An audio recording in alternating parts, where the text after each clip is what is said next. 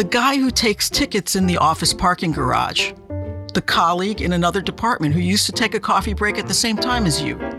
The parents at monthly PTA meetings. The commuters you shared a subway car with every morning. Remember them? Before the pandemic, these wide circles of acquaintances and strangers were the backdrop of our daily lives. Familiar, comforting, something we took for granted. Over the past year, as many of us have lamented our physical separation from close friends and family, how many of us have thought about missing those casual connections? When's the last time you actually spoke to a stranger? And despite the fact that so many of us profess to dislike making small talk, it turns out that these kinds of connections and conversations actually strengthen our mental health and enrich our lives. So what do we gain from meeting new people and chatting with strangers? What have we been missing out on this past year? And as life begins to go back to normal in the coming months, we hope, how can we become better at meeting new people and embracing the opportunity to talk to strangers?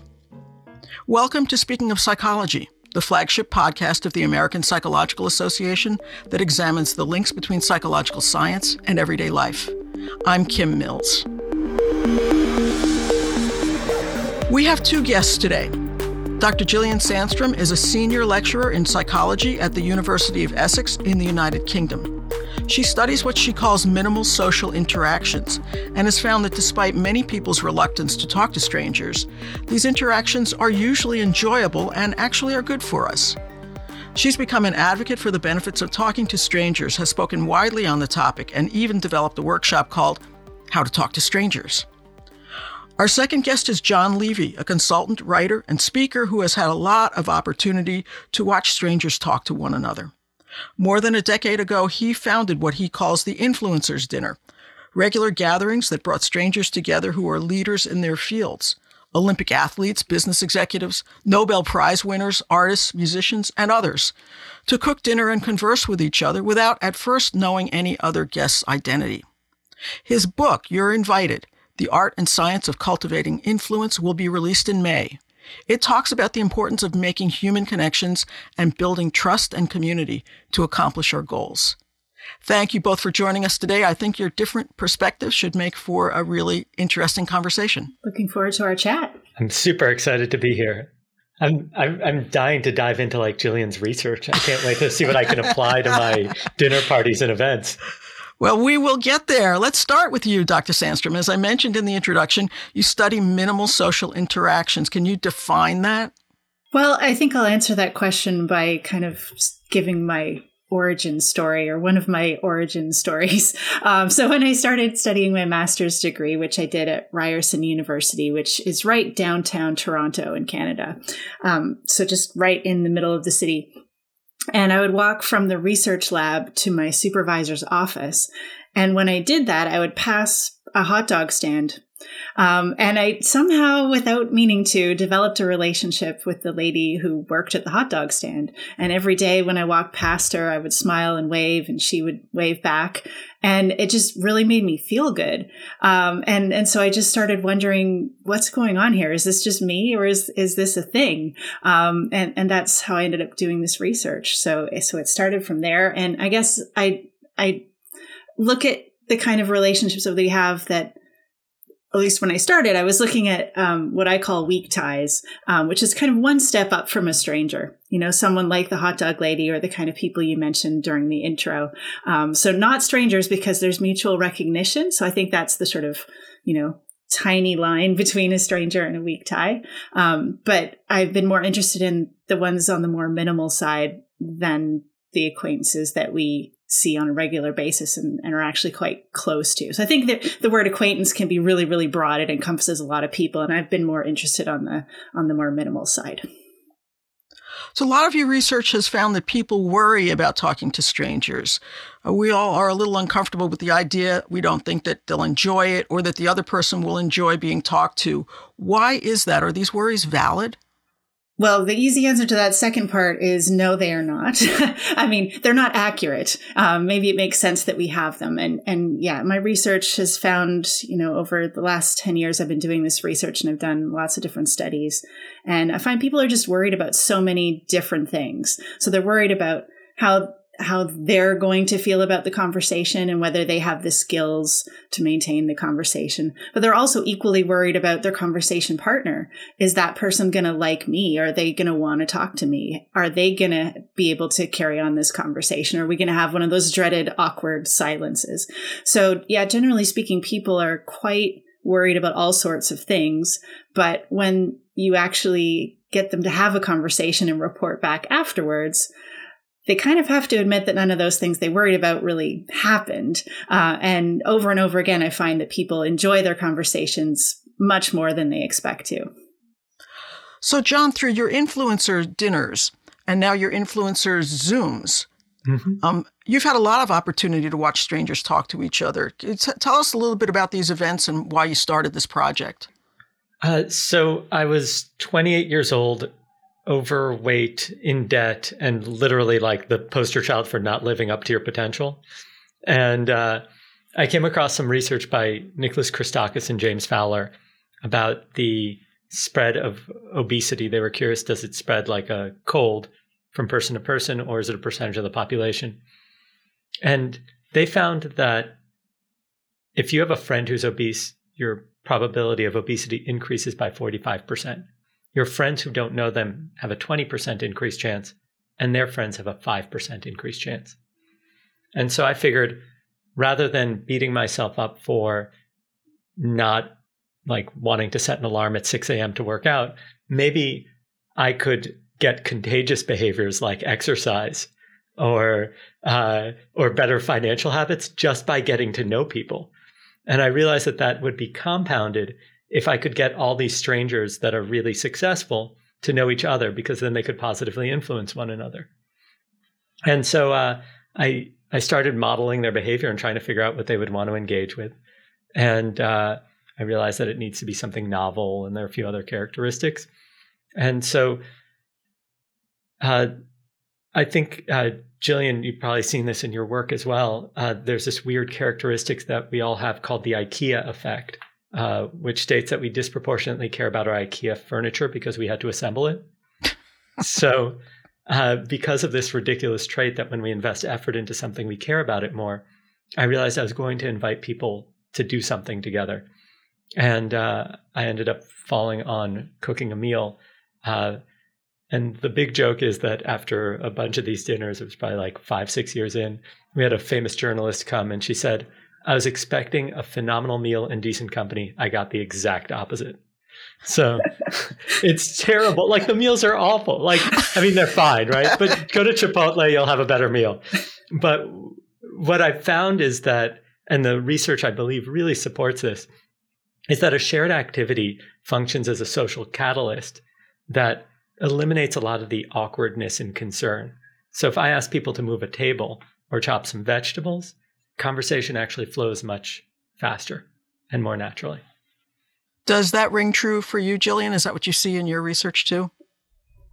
I mean, just speaking from personal experience, I mean, I get asked a lot about tips for starting a conversation. And I mean, basically what you're talking about, Jon, is sort of a built-in conversation starter. And everybody there has something in common because they've all chosen to take you up on this, somewhat crazy endeavor.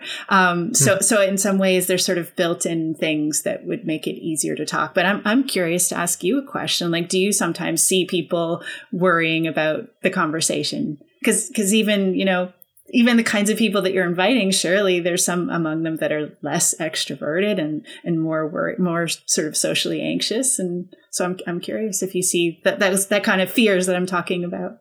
Oh, without a doubt. I think that you're spot on with everything that you've said, both the concern, and there's actually a secondary concern. Because they're coming into the home of a stranger, about like 15 minutes in, the first part we do kind of like cocktails, maybe show people the house that they're in. But after about 15 minutes in, once like people have relaxed a little, they'll say, oh, I'm so sorry. I just have to call my spouse and let them know that I still have both of my kidneys. Right? Like, I haven't been kidnapped. This isn't some like organ scam. And that's probably like less of a concern when you're on this, like, a bus and you're not worried that the person who turns to you and asks you about the book you're reading is after your kidneys. Well, funny enough, though, like when I talk to someone on the bus, I actually assume that there's sort of these 3 stages that people are going through. I mean, this is not something I've actually tested, but I assume that people's first thought is, do I know you? Because, people don't just talk to each other that often. So they think, well, if you're talking to me, you must have a reason for it. And so the first thought is, maybe I know you. And once they realize, I don't know you, then they do start to worry. I think they think, you must be trying to get something. Maybe you're trying to sell something, or maybe you're crazy, or maybe you do want to harm them. And then I think, if you have to persist a little bit and get to the point where people realize you're just being friendly and you just want to have a chat. And if you can get to that point, then you're golden. But sometimes, it can take longer with some people to get to that point, and some people will never be able to get there because they just have too much anxiety and get stuck in the middle somewhere. So I'm super curious about something. It seems that that in general, anxiety and concern has increased over the past, let's say, 30, 40 years in terms of our safety, right? So according to most statistics, we're, in the US at least, safer in just about every way.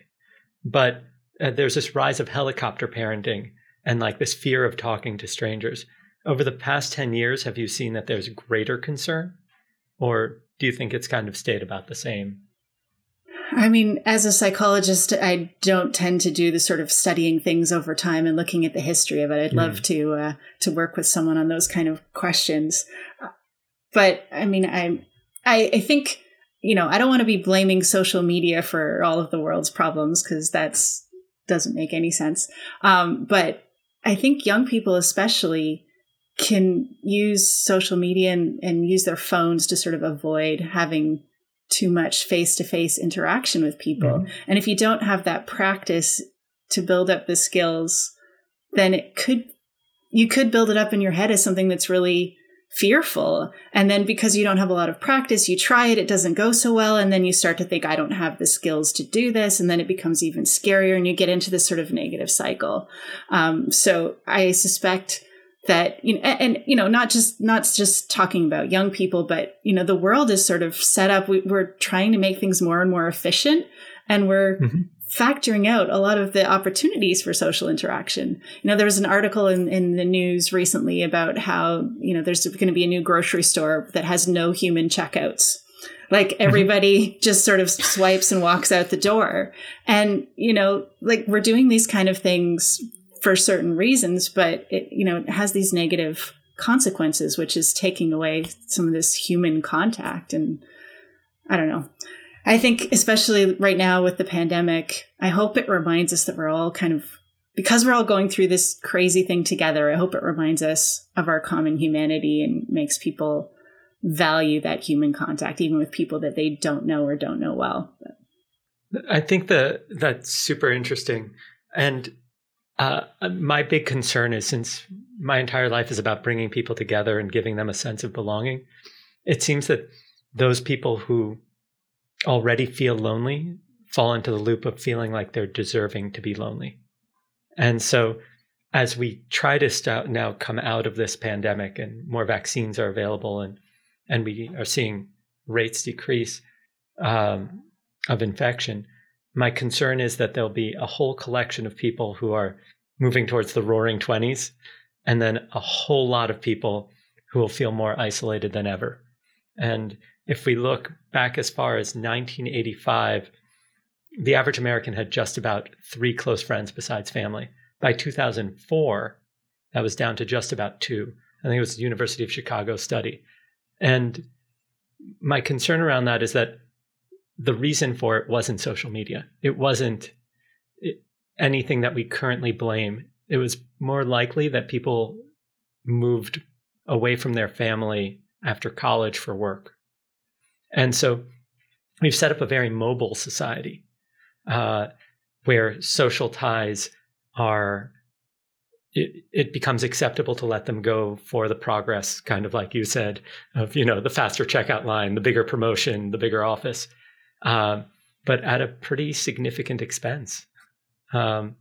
And so I really hope that we can all learn how to apply your research, because I think it would be great to be able to safely talk to strangers again. Yeah, so let's talk for a minute, Gillian, about the mental health benefits to these casual interactions and conversations. What have you found specifically? Well, the first study I ran, which I did as part of my PhD, I ran at Starbucks. So I just stopped people on the street and asked them if they would help out with the research study in exchange for a Starbucks gift card. So they had to go into Starbucks right then and there. And the only catch was that they had to follow some instructions when they went in. And so we asked some people to just be as efficient as possible, to have their money ready and avoid unnecessary conversation. We tried to tell them, this will be a good thing for the people working there because they just want to get through their shift. But then other people, we said, when you buy your coffee, try and turn it into a real social interaction. Smile, make eye contact, have a little chat. And lots of people said, oh yeah, I do that all the time. And I said, okay, try to do it a little bit more. But when people came out with their coffee, what we found is that the people who had that little chat, who turned that sort of everyday conversation that you might not even notice into something a little bit more social, they were in a better mood and felt more connected to other people. So those are the two findings that come up over and over again in my research and other people's research, is just these mood sort of well-being benefits and this sense of connection to other people. So before the pandemic, research showed that we'd interact with anywhere from 11 to 16 people per day whom we didn't know very well. And nowadays, I would venture to say most of us don't see any strangers for days on end. Some social scientists have dubbed this turtling up. I really like that term. Are you concerned, is this going to have a long-term negative effect on people, do you think? I mean, that remains to be seen, of course. I think it could go either way. And like Jon said, it might go different ways for different people. I mean, I hope that a lot of people will because of the pandemic, have started to realize that it's not just the close friends and family who they probably have managed to stay in touch with throughout the pandemic. It's, all these other people in our lives really do matter. And hopefully we're noticing that and we're missing them and we're realizing that maybe we should spend more time building up those relationships. So to the extent that happens, hopefully when we have more freedom of movement and freedom to be with other people, that people will sort of make even more efforts than they ever have to sort of build those relationships. But on the other hand, we were talking earlier about social anxiety a little bit. Some people might, we've just spent the last year basically being told that we should be scared of other people, or we could interpret it that way, right? And so, it's hard to shake that off. I mean, I know myself, like during the first month or so of the pandemic, there's a park across the street for me. And the best thing for my sanity is to go for a walk, which I do almost every day, just get some fresh air. And also it's a chance to see other human beings. But I remember the first couple weeks of the first lockdown, I was just feeling really nervous. Other people are possibly contagious and dangerous. And so, if they were walking too close to me, I just didn't want to be anywhere near them. I didn't even look at other people. And then I realized, this is an over the top reaction. I can still keep a safe distance, but still smile and, acknowledge other humans and our shared humanity. And I can probably make a difference to everybody's feeling really anxious. I could maybe help people by just being friendly and trying to, again, demonstrate this fellow humanity. It makes people feel good. It makes me feel good. If someone, smiles at me in the park when I'm in a bad mood, it changes my day. So I hope that I can do that for other people too. So I think we don't have to be scared, but there has been a lot of fear over the last year, and it would be easy for that to turn into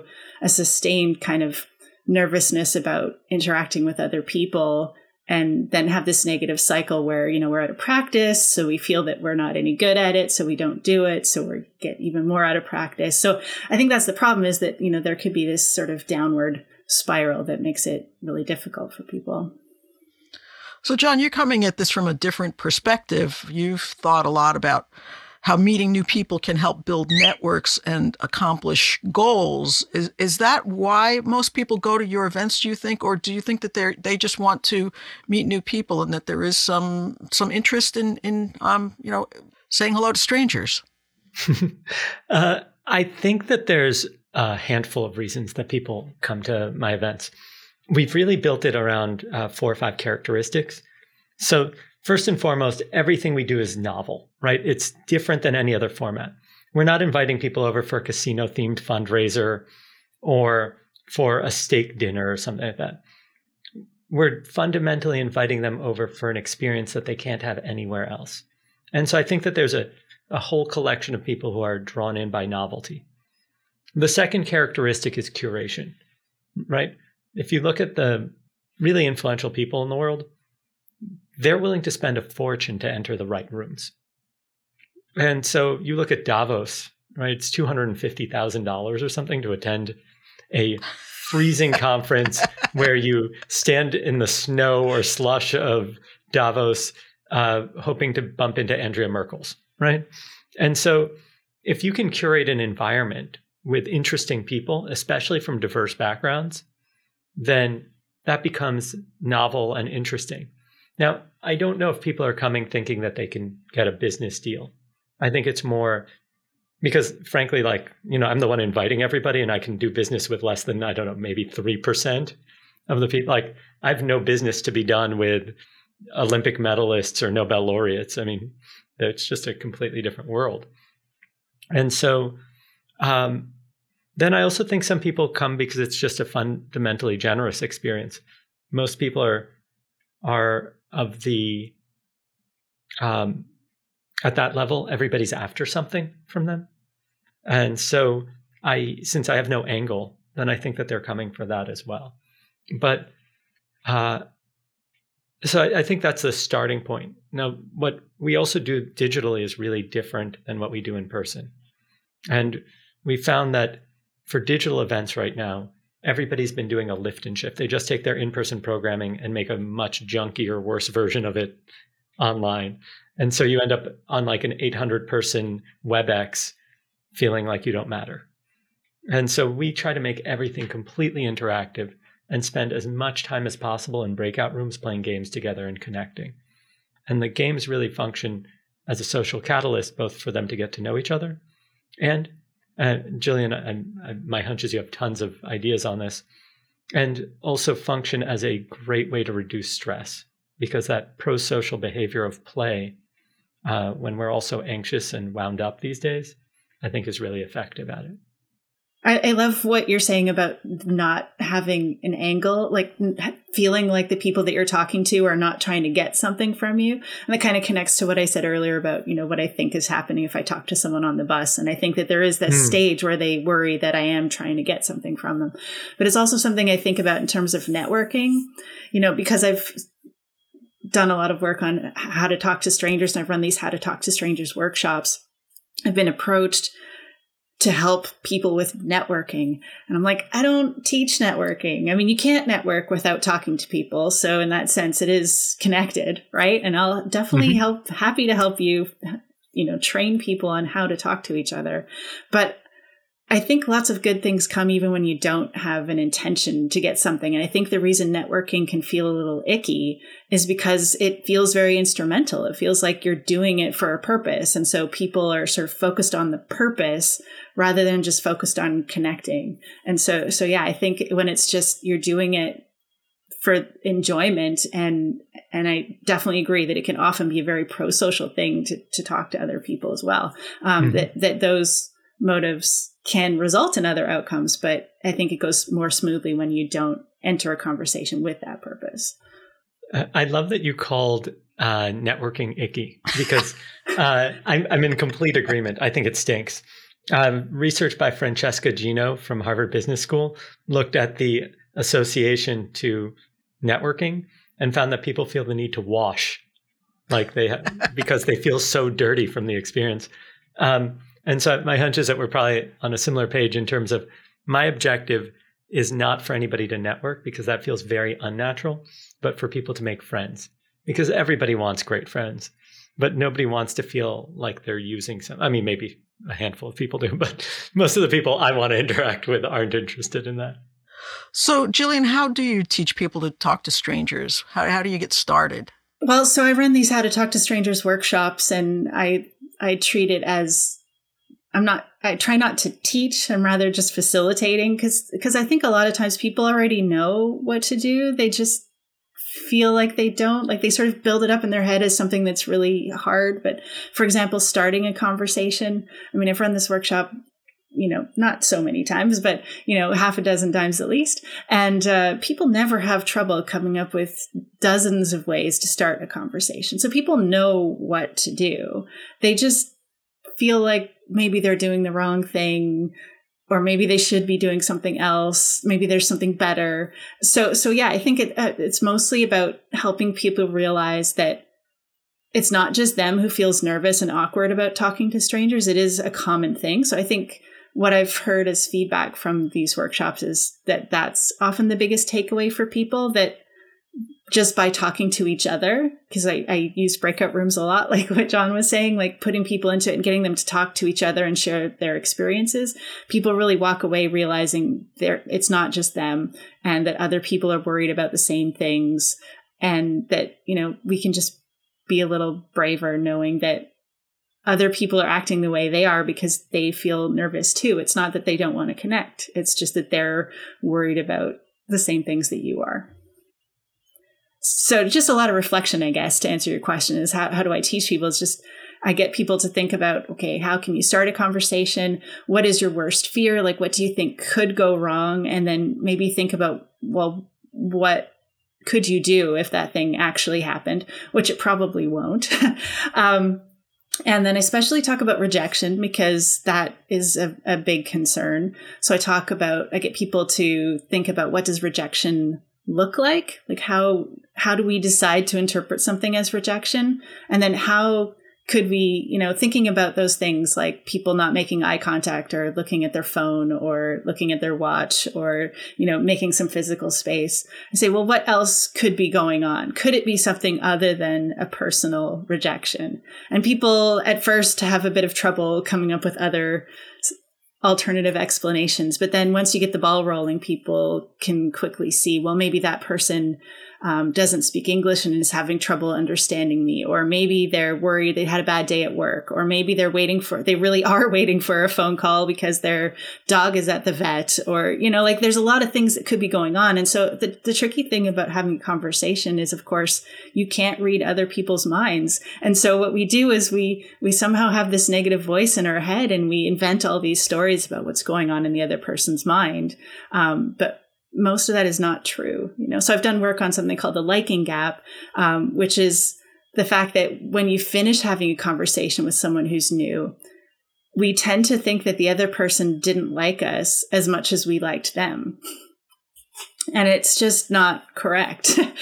So again, it's just another example of how we worry more than we should. And like I said, it's because we can't read other people's minds. So I think that really resonates with people and maybe helps people feel a little braver, that, if you can convince people, actually, it's not as bad as you think, and people like you more than you think, then people might be a little braver about starting a conversation. What about stopping a conversation? Do you explain to people how to do that? I'm thinking, because we were talking about networking a little while ago, and one of the things that I've always found at networking events is that you go up to somebody, you start talking, and then you say, oh, this person isn't going to be any help to me, and I want this conversation to stop. How can I stop it nicely and get away? Right. Well, I definitely do talk about ending a conversation at the How to Talk to Strangers workshops, and it is the thing that I find the most difficult. So I said earlier that people can find dozens of ways to start a conversation, but ending one, people seem to find a lot harder, and mostly people just lie.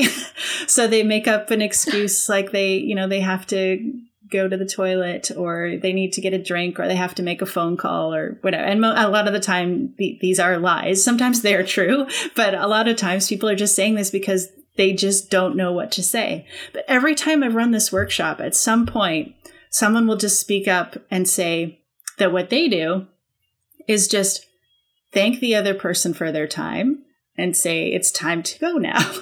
Thank you, but we're done. And people kind of look at this person, whoever this one person is, and think, what? You can do that? But there's brand new research just published a couple weeks ago from some folks at Harvard and other places looking at ending conversations. And they found that basically conversations never end. I think it was 2% of the times a conversation ends at exactly the moment that both people wished it would end. So sometimes people talk longer than they wish they would have. Sometimes people talk less time than they would have liked to. And again, it's this attempt to sort of coordinate with someone else when you can't read their mind. And so you might think that that you can't stop talking because that would be impolite. But it seems that the best bet is just to, at the networking event, the example that you're giving is just say, thanks, it's been nice talking to you. We're here to network, so let's go and do that. I think we can do it in a polite way. I think it's so interesting because my general view is not to go to a networking event and instead find shared activities that actually interest people. So I'd almost rather go on a hike, right, with people, or start a run club or some kind of board games night and give an excuse to either invite people or join ones that already exist. So there's like lists and lists and lists of things on meetup.com or Eventbrite or so on that give us an opportunity to connect with people in a much more natural context than a bunch of overly priced alcohol in a room that has loud music in it, because it just feels like such an unnatural environment. And I used to, when I was in my single days, I used to explain to people that I'm not a fan of clubs because I'm not so good looking that anybody would want to talk to me at a club because you can't hear the person. But I'm much better at a bus stop because I'm decent at having a conversation. I think another thing that taps into, Jon, is just introversion. Like, I'm very much an introvert, and I always try to mention that when I talk about this research, because I don't want people to walk away thinking, oh, well, it's just, it's only extroverts that are going to do crazy stuff like talk to a stranger. I would never want to go to that environment where the music is loud and there's 100 people. Like, that's just overwhelming for an introvert like me, which is a large minority of the population. And so these kind of situations that you're describing are much more comfortable for someone like that.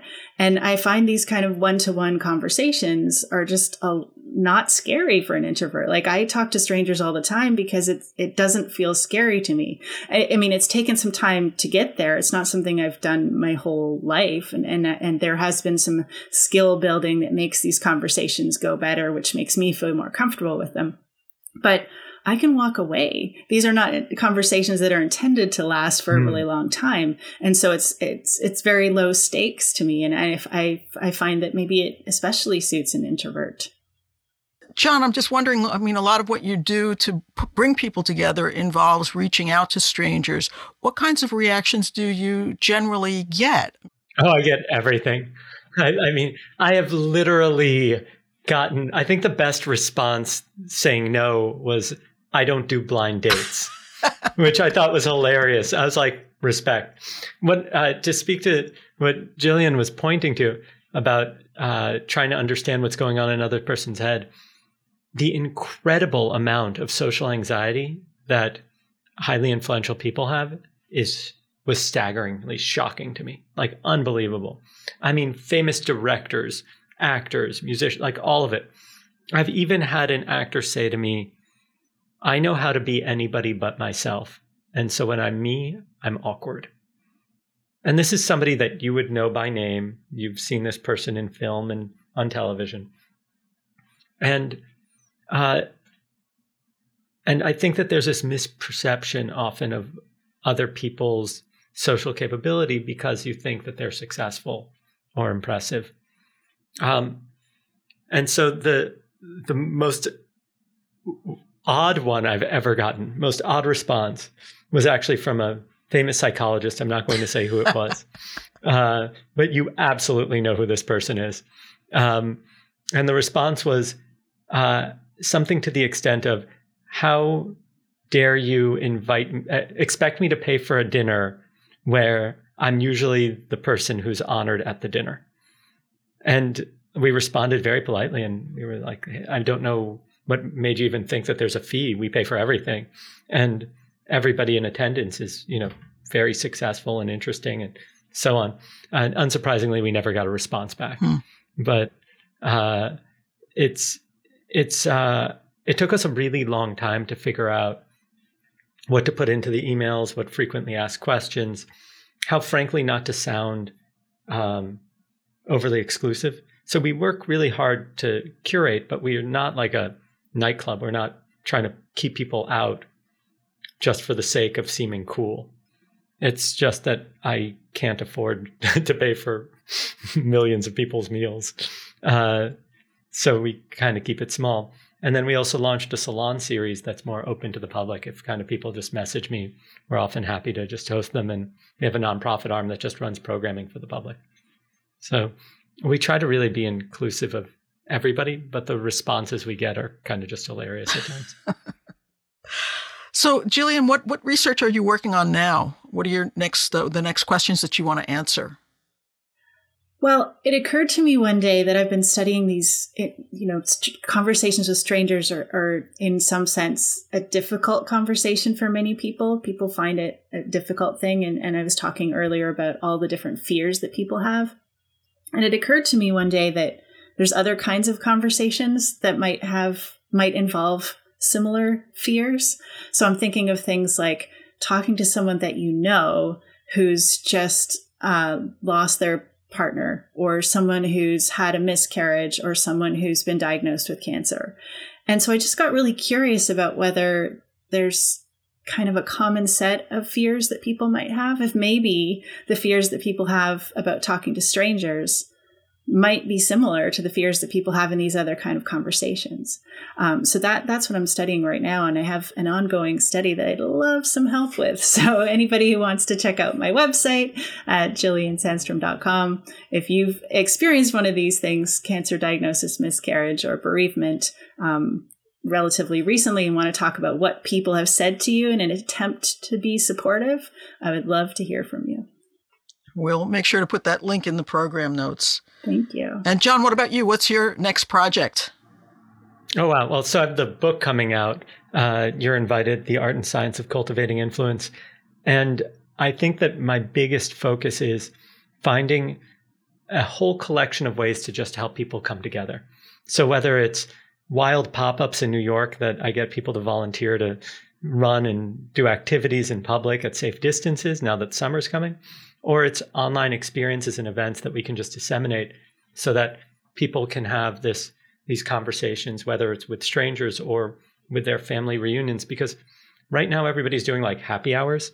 And I'll be honest, I'm not a huge fan of promoting drinking when you're stressed. I don't think it's like the social cues that are the best for us. And also by the third time your company runs the happy hour, you're like, okay, we're going to have the same conversation. The same, extroverts are going to take over the conversation.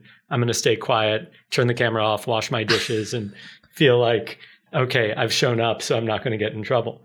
But if we could give people activities, conversations to have, games, maybe ways to even include their kids so people kind of get to know the extended family, right? Right now, we're not having the hallway conversations, the water cooler conversations that reduce anxiety and give us a peek into people's lives, but we're actually seeing directly into their homes. Maybe we could use this as an opportunity to really get to know each other. And so that's the kind of stuff I'm exploring. But and then I have a really big mission, which is I find that most of the sales processes that companies go through are like a huge waste of money. And a lot of the marketing budgets are really wasted because they don't create a meaningful relationship between the company and people. And so I'm never going to be remembered for anything, but if I am, it's that I got the most influential people in our culture to come to my home, cook me dinner, wash my dishes, clean my floors, and then thank me for it. And if I can do that with no budget, then companies are spending way too much trying to connect with their customers. And so if we can create actual sense of community or belonging or connection, and it doesn't need to cost a lot, maybe we could shift the entire marketing world. So your aspirations aren't that big then, just shifting the entire marketing world. Marketing world, yeah. Well, always aim high, right? Well, I want to thank you both for joining us today. I don't know about you, but I certainly feel happier and healthier having spoken to you both. Thank you. Thank you for having me. This was such a treat. Nice to meet you, Jon. Gillian, you're awesome. And I look forward to speaking to more strangers. Great.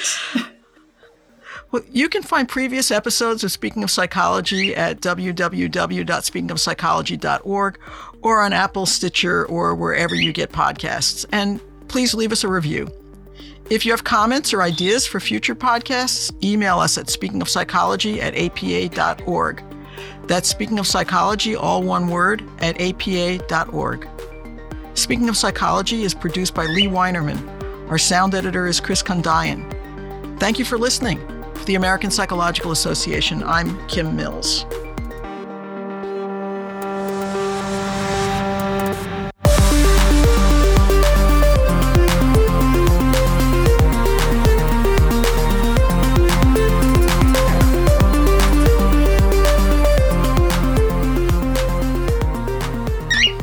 Sorry about the bird. I hope they can get him out of the recording. Are you kidding? That's my favorite part.